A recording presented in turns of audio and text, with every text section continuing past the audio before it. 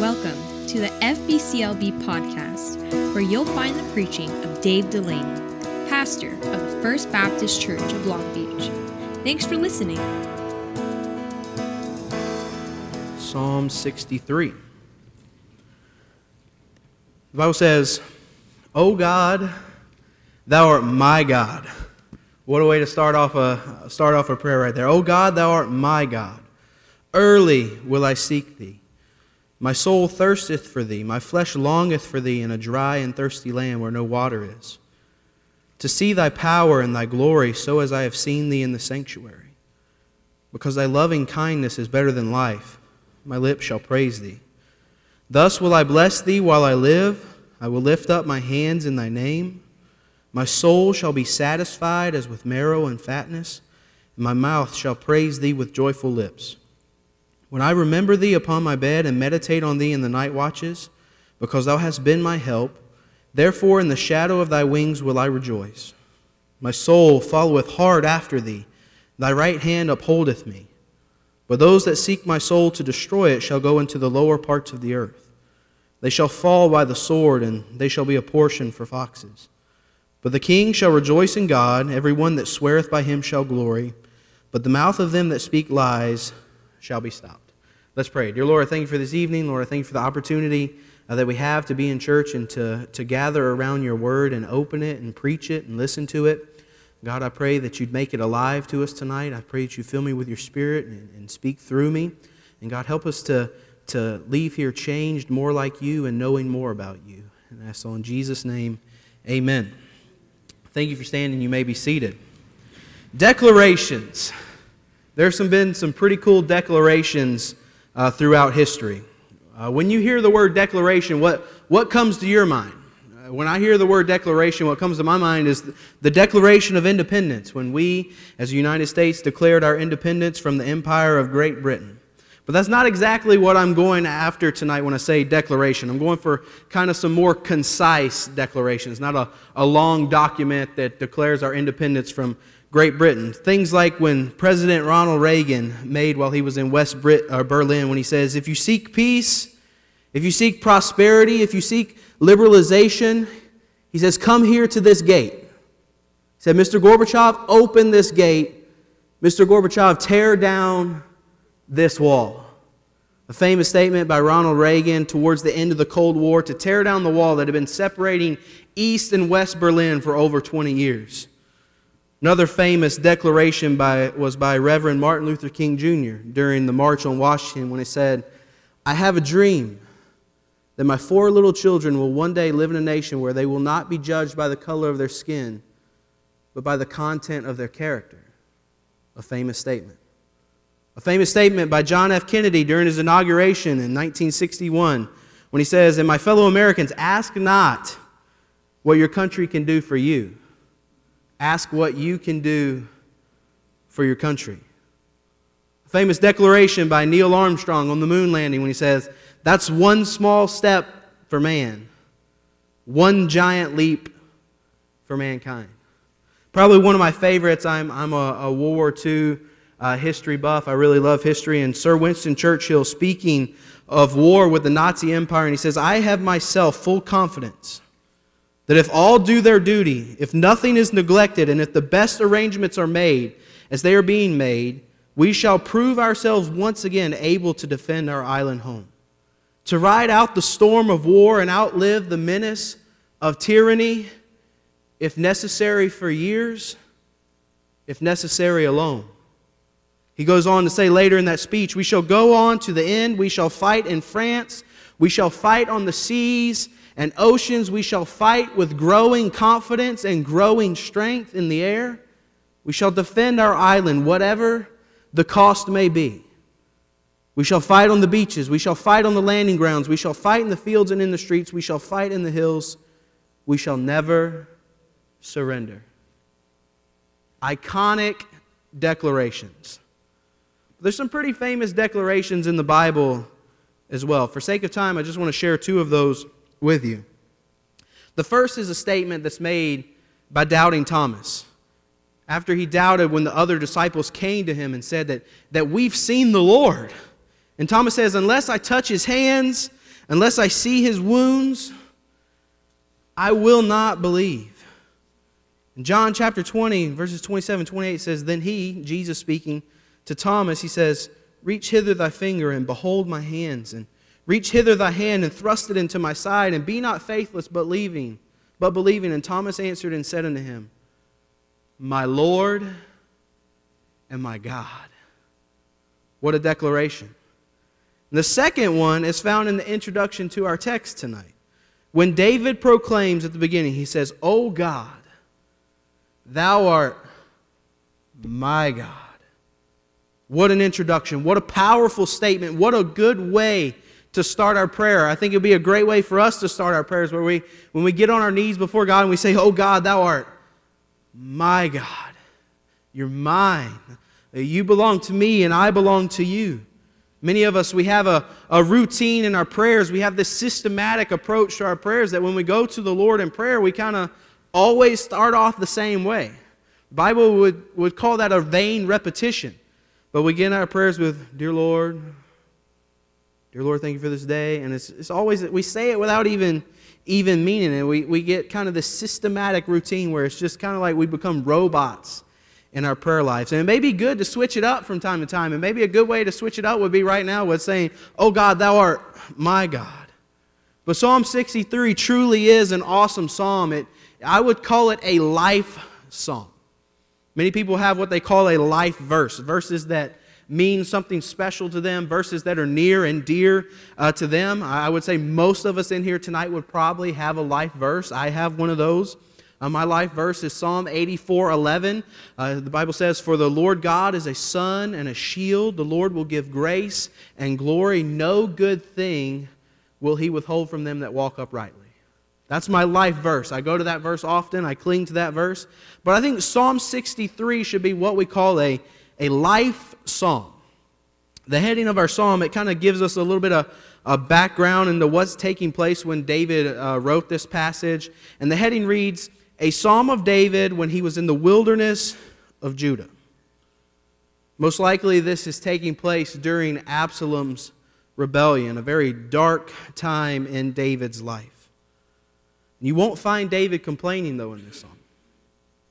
It's actually a very encouraging psalm. He's not looking back on his life, trying to figure out what he could have did differently in the life of Absalom. He's not trying to figure out where he went wrong as a father. Many times when our children go the wrong way, we try and find where we went wrong. Everybody has their own free will. They make their decisions, but we try and look back and, well, did I do this wrong? Was I too hard on them? Was I not hard on them enough? But instead of looking back on what he could have did differently, you find David looking up to God. In a time where David could have easily been discouraged, we find him excited about God and excited about his relationship with God. Have you ever found yourself in a place like that before where you just kind of seem easily discourageable? I've been there a few times. Some may say I'm there every day. I'm discouraged every day of my life. Something bad's going to go wrong, so I'm just going to be discouraged anyways. But my hope for you tonight is that you'll leave here excited, encouraged, and recharged regarding your walk with God. So as you read this psalm, it has a natural progression to it. It has a gradual building. It starts in verse 1, and obviously it builds all the way to the end. But as David seeks the Lord, you'll notice he kind of changes his expressions a little bit. And the first thing I want you to notice about him is you see David's desire for God. Look with me again at verses 1 and 2. The Bible says, O God, thou art my God. Early will I seek thee. My soul thirsteth for thee. My flesh longeth for thee in a dry and thirsty land where no water is. He says, my soul thirsteth, my flesh longeth to see thy power and thy glory, so as I have seen thee in the sanctuary. And here David is proclaiming, I am longing to have fellowship with God. David, he has just left Jerusalem and he's on the run for his life. Surprise, surprise, David running for his life. It seems like that's the entire book of Psalms at times. And his journey took him through some of the wildest, most barren and discouraging sceneries in all the world. And as he goes through this desert landscape and he's around these mountains and these caves, he's deeply troubled by what his son Absalom has done. And he's discouraged about the manipulation of Ahithophel. And it broke his heart that so many people had betrayed him and turned his back on him and forced him out of his very own home. But being driven away from the sanctuary seems to be what's bothering David the most. And he says, I want to see thy power and thy glory as I've seen thee in the sanctuary. So the desolate scenery around him only serve as an accent to his thirst. He describes it as a dry and thirsty land. It wasn't a pleasant place. It wasn't somewhere he wanted to be. But by him being able to say, my God, turned this wilderness experience into a worship experience. There he was in the desert, hungry and thirsty. But his deepest desires were not physical. They were spiritual. With his whole body and his whole soul, he longed for God's satisfying presence. And just as our bodies need food and water to survive, our spiritual bodies can only be satisfied by Jesus Christ. Matthew chapter 5, verse 6 says, Blessed are they which do hunger and thirst after righteousness, for they shall be filled. So I have the question for you tonight. Do you hunger for God? Do you hunger and thirst after His Word? Do you hunger and thirst after His righteousness? Do you have a longing to know God on a deeper level? Think about what David is saying here. He says, early will I seek thee. David's saying the very first thing in the morning, in the early hours of the day, I'm seeking after you. I'm striving to know you. Pastor tells us all the time we should give God the first 5 minutes of our day, the first day of our week, and the first 10% of our pay. And David's here saying, God, I'm giving you the first. You're the first thing I think of when I wake up. And I want to know you more. I wake up and I just want to get into your presence. Many people use this verse to back up why they spend their mornings with God, because the Bible teaches it. But what David here is trying to express is he's saying, God, I want to know you. I want to learn of you. My soul, it thirsts after you. My flesh, it longs for you. Like I'm in a dry and thirsty land where there is no water. And when I read this verse, personally, I think of teen camp at Ironwood. All right, it's the best week of the year, and it's the worst week of the year. All right, why? Because it's hot. All right, 2 years ago, it was 118 degrees. That's miserable. All right. I've heard stories from Brother Jeff how he's been in like 150 degrees before. No, you can have that. 118 is bad enough. All right, so you're in the desert. It's hot. It's sandy. It's rocky. It's desert, and it's hot. All right, it feels like someone's got a hair dryer and they're just blowing it continually in my face. And as you're in the desert, the sun is just sucking the life right out of you, and I'm miserable just imagine it.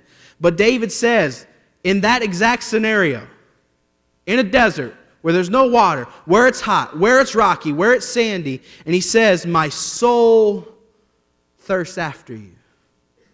Just like my physical body thirsts for water in this desert, God, I need you.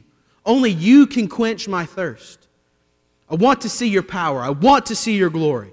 Just like I used to see you in the sanctuary. And David missed being in a place where the people went to worship God, and he missed being around the Ark of the Covenant, which signified God's presence, and he missed being around the people of God. But he could worship God all alone in the desert, and he was okay with that because God was enough for him. And that led him to the point where he was praising God. So you see in verses 1 and 2, David's desire for God, his desire to know Him more, his desire to have fellowship, that desire to have sweet fellowship with God. And then it leads him to his praising God. Verse 3, it says, because thy loving kindness is better than life, my lips shall praise thee. Thus will I bless thee while I live. I will lift up my hands in thy name. David here, he's thinking about God's grace in his life. He's thinking of His loving kindness. And our God is so amazing that He doesn't just give us kindness, He gives us loving kindness. He doesn't just give us mercy, He gives us tender mercies. Our God, He's so good to us. And since God has been so good to us, is His praise on your lips? Are you praising Him to those around you? Do you bless the Lord with your life? The Bible talks a lot about praise. It actually talks about it over 250 times. I would say praise is an important part of the Christian life. Psalm 106:1 says, "Praise ye the Lord. O give thanks unto the Lord, for He is good. His mercy endureth forever." Psalm 111, verse 1, it says, "Praise ye the Lord. I will praise the Lord with my whole heart, in the assembly of the upright and in the congregation." Psalm 113, verse 3, "From the rising of the sun until the going down of the same, the Lord's name is to be praised." That's eternal praise. Psalm 147, verse 1, "Praise ye the Lord, for it is good to sing praises unto the Lord, for it is pleasant, and praise is comely." The word comely means it's proper, it's suitable, it's decent. It's the right thing to do. Praise the Lord because He deserves it. Psalm 150, verse 6, the entire verse, each verses of Psalm 150, verses 1 through 6, each of them start with praise the Lord. And verse 6 concludes with says, "Let everything that hath breath praise the Lord." Praise ye the Lord. David's saying here in our text in verses 3 and 4, he's saying, as long as I'm alive, I'm going to praise you. Is that your life goal? Is that your testimony? As long as I have breath in my lungs, as long as my heart's beating, God, I'm going to praise you. If we were to take the time tonight to examine each of our walks with God, what would it look like? If we were to sit down and ask ourselves the tough questions, what would we learn about ourselves? Would you find that your relationship with God is consistent? Would you find that it's probably a little more asking for things than praising God? There's an acronym for the word pray, and it's kind of recommended on how you should structure your prayers, and it's pray, P-R-A-Y. Praise, repent, ask, yield. I think that's a pretty good structure for our prayer life. When we go to God in prayer, we should start off by praising Him for who He is, thanking Him for what He's done in our lives, thanking for His goodness, thanking for His mercy, thanking Him for His loving kindness, thanking Him for another day of life, and praising Him simply because He's worthy to be praised, and His name is above every other name. So you start off with praise, but then after you've praised Him, you repent. You make right your sins. You confess your sins to God, and you forsake them, and you turn away from them. But then the third part, ask. Praise, all right, praising Him, repenting of your sins, and then asking for requests. And then simply, why is yield? Yielding to His will. There'll be sometimes when we pray for things that they are not God's will for our lives. But out of all of those things, praise comes first, simply because God deserves it. So here you have David. He's desiring God. He's longing after God. But then you see him praising God, even in the midst of a tough situation. At least to verse 5, where you see that David has come to a point in his life where he is satisfied with God. Verse 5, it says, "My soul shall be satisfied as with marrow and fatness." All right, marrow and fatness would have been delicacies at this time. And he's saying, I'm satisfied with you like you're a delicacy. My mouth shall praise Thee with joyful lips. I don't think I have to tell you tonight that we live in a very ungrateful society. We live in a world that is all about how much you can get, how much you can gain, and it doesn't matter what the cost. We learned that from Thanksgiving and Black Friday. All right, we spend all day being thankful for what God's given us with, but then we're trampling grandmas to get a $10 toaster. So we learned that we're a pretty ungrateful society. We've taken so many things in our lives for granted that we've become dull to the blessings that God gives us. And we are often unsatisfied.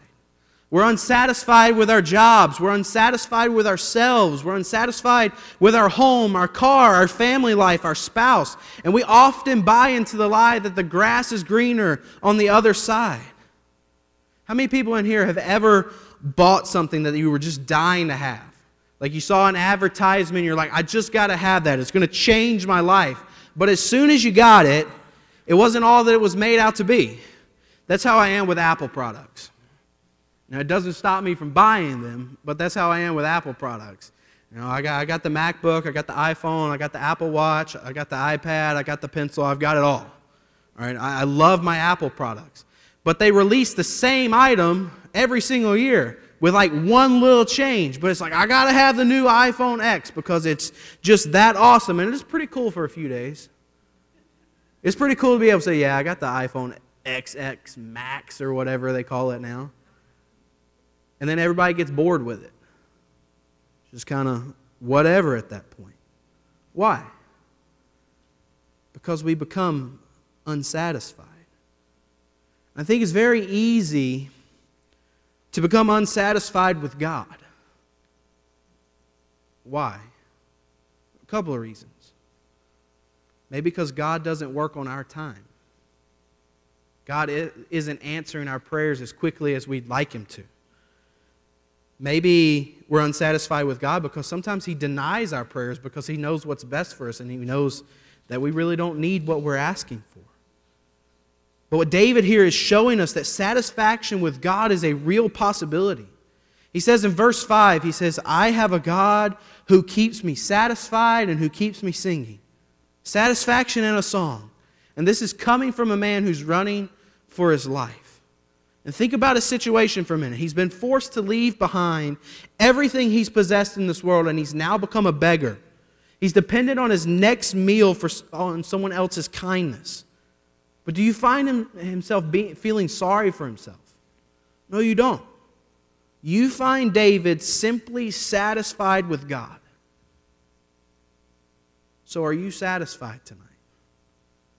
Are you satisfied with the life that God has given you? Are you satisfied with the things that He has blessed you with? Think of how much you've been blessed. God's blessed many of us more than we could ever imagine. I read the story of a businessman who was very generous to the Lord's work in supporting missionaries and supporting his church. And he gave thousands and thousands of dollars to the Lord's work. And then came the Great Depression in the 1930s. And his business crumbled and he was reduced to poverty. And one man asked him one day, he says, don't you wish you had some of that money that you just gave away? And his response was, oh no. That's all I really have now. Because his treasure was in heaven. He laid up his treasures where moth and dust don't corrupt, where thieves can't break through and steal. He was like David. He found his song and he found his satisfaction in God. He had God. So what if he lost everything else? And that statement is very easy to say. And I think many of us in here tonight would make the statement that it's like, I have God. It doesn't matter if I lose everything else in this world. And I want to live out this truth in my very own life. And maybe God in His infinite wisdom chooses to take away from me the things that I love so dearly. And if He does, may I be able to say that's okay. I have God and I am satisfied. Because God can take anything away from us at a moment's notice. And will you be able to say, God, it doesn't matter if you take my family away from me. It doesn't matter if you take my job away from me. It doesn't matter if you take my career choices. It doesn't matter what you take from me, God. It doesn't matter. That's okay because you're all I need. I am satisfied with you. I am satisfied in my relationship with you. That leads David to a point of remembering God's blessings. Look with me at verses 6 and 7. He says, when I remember thee upon my bed, and meditate on thee in the night watches, because thou hast been my help. Therefore in the shadow of thy wings will I rejoice. The Jews, they had 3 different night watches. These 3 different night watches were sunset to 10 p.m., 10 p.m. to 2 a.m., and 2 a.m. to sunrise. All right, the 3 different night watches. Each lasted roughly 4 hours. So whenever David awakened throughout the night, he immediately remembered the Lord. He says, when I meditate on thee in the night watches, when I wake up in the middle of the night, I meditate on you. You ever find yourself not being able to sleep at night? You wake up in the middle of the night and you're like wide awake and can't go back to sleep. All right, I know this is terrible to say, but normally I read my Bible and pray because I know it can put me to sleep in the middle of the night. All right. We fall. I wake up in the morning and I find myself, hunched over my desk, waking up like, what just happened? Like I thought I was reading my Bible. All right. And so he says, when I wake up in the middle of the night, I think of you. I meditate on you. I think of your goodness. I think of how you've blessed me in the past. It also could mean that he was up the entire night. I don't know. It works both ways. So whichever way you want to go with it is fine. But David wasn't the type to toss and turn throughout the night, fretting about things beyond his control. Me, on the other hand, I'm not that way. Like I'm not hardwired that way. Things can really bother me. All right, things can just get under my skin a little bit. But I can naturally be the type to worry and fret over things that are beyond my control. Recently, my older brother, he's my only brother, he's 2 years older than me, he was in a pretty bad car accident. I can remember the scenario very clearly. I was sitting, we were working on finances, me and Miss Betty, on a Monday afternoon. We were working on finances, and I looked down at my phone, and I saw my mom was calling me. And my mom's pretty good about not calling me at work because she knows the time zone. She's real particular about that. She'll wait till I'm home. And so I'm like, that's kind of odd that she's calling me at work. So I stepped out of the office into my office, and my mom says, I don't know any details other than that your brother's been in an accident and there's a helicopter en route to life flight him. Talk about a punch in the gut. So the next hour, I left work early. Pastor he'd stepped out. He wasn't there. I remember I made eye contact with Derek. He could tell something was wrong, so he came over to me. I kind of mumbled out what was wrong, so he prayed with me. I went home. I told Ashley what was going on, and this next hour seemed like days, waiting for the next phone call, wondering what the next phone call would be. And thankfully, God spared his life, and now he's on the road to recovery. But I found myself fretting over that. I found myself not knowing what to do. The situation was totally out of my control, and I didn't know what to do. I can remember at my house kneeling beside my couch and just crying out to God to just spare his life. But the outcome of the situation, it was totally beyond my control. And the choice that had to be made was to focus on God in the situation. So David here, he decides that I'm in this bad situation. My son has betrayed me. Ahithophel has betrayed me. My nation has betrayed me. I only have a few followers. I don't know what to do. And instead of choosing to dwell on the bad, he chooses to dwell on God. He would think about how God helped him in the past. And he isn't passive in his devotion to God, because in David's life, you continually see him clinging to God. And at this moment right here, as you read this text, his heart is at peace with God. And he could go to bed worshiping and meditating on God. The phrase remember God, it means to recall what he has said and done in the past and apply it to your present situation. So it's not just thinking about what God has done for you. It's putting that into practice in your life. Showing that God's been faithful before, he'll be faithful again. Psalm 42 verse 6 says, "Oh my God, my soul is cast down within me." He's saying here, God, I'm going through a difficult situation. I'm discouraged. I'm depressed. I'm down. I feel like I've been knocked down and I can't get back up. And he says, oh my God, my soul is cast down within me. Therefore I will remember thee from the land of Jordan. He says, my soul, it's discouraged. I'm disappointed. But you've been good to me in the past. And I know you'll be good to me again. I know you'll take care of me and provide for me. Psalm 105, verses 1 through 5 is very encouraging. It says, oh, give thanks unto the Lord. Call upon his name. Make known his deeds among the people. Sing unto him. Sing psalms unto him. Talk ye of all his wondrous works. Glory ye in his holy name. Let the heart of them rejoice that seek the Lord. It says, seek the Lord and his strength. Seek his face forevermore. Remember. Remember his marvelous works that he hath done, his wonders and the judgments of his mouth. Remember of the great things that God has done. Psalm 119, verse 52, it says, I remembered thy judgments of old, O Lord, and have comforted myself. Think about that. When you're discouraged and you have a defeated spirit, I remember thy judgments of old, and you can comfort yourself with how good God's been to you in your life. And when we say remember God, it's not saying God was great.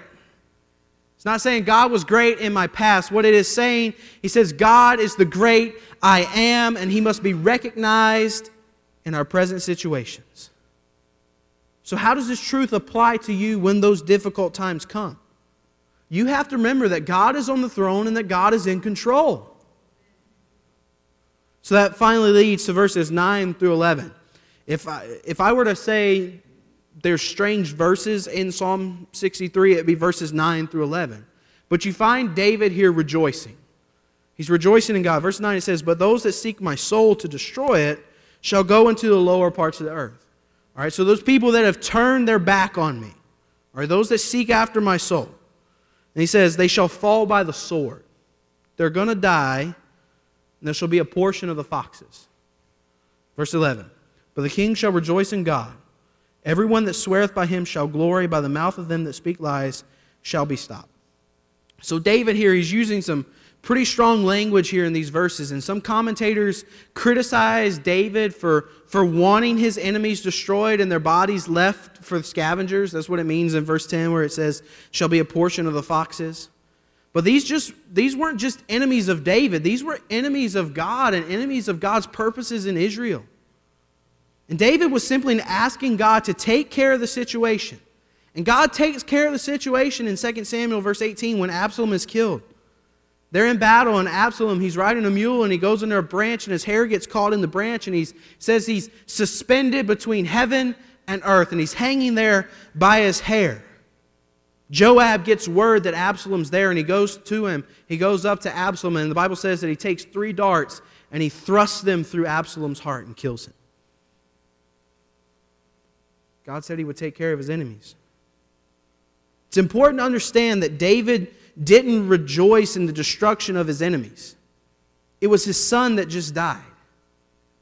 He rejoiced in the God of Israel and that God was getting the glory that was due unto his name. And furthermore, he encouraged all the children of Israel to praise the name of God with him. Many of the Psalms that you find throughout the Bible are David's private worship. There's situations that David went through in his own life that he told, take this psalm and take it to the chief musician.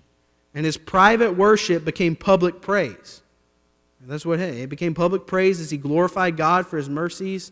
And it should be the very same thing for us today. David's private rejoicing would eventually become national rejoicing.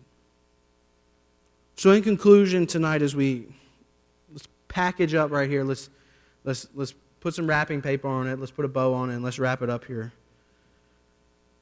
But we should each have a strong desire for God. We should each have a desire inside of us, a longing inside of us to know God more. Not only should we want to know God more, we should want to become more like Him. We should have a healthy and strong desire for God. And if you're sitting here tonight and you're saying, I don't have a desire for God, then I think it would be good for you to come down to the altar and do business with Him. But not only should we have a strong desire for God, we should praise Him because He's worthy of our praise. He's good. But we should also be satisfied with Him.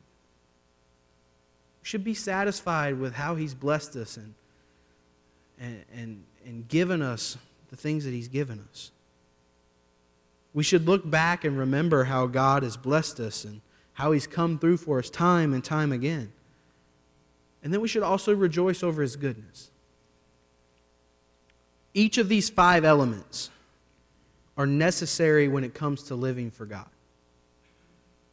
So if you want to improve your relationship with God, if you want to have a stronger relationship with God, put these 5 little points into practice in your life.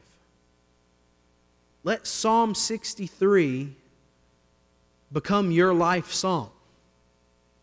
You say, God, I want to know You. I desire You. I have a strong desire to know you, God. And then you praise him. You remember him, and you be satisfied with him, and you rejoice over him. These are simple truths. But if we put them into practice in our lives, it can really change our relationship with Christ for the better.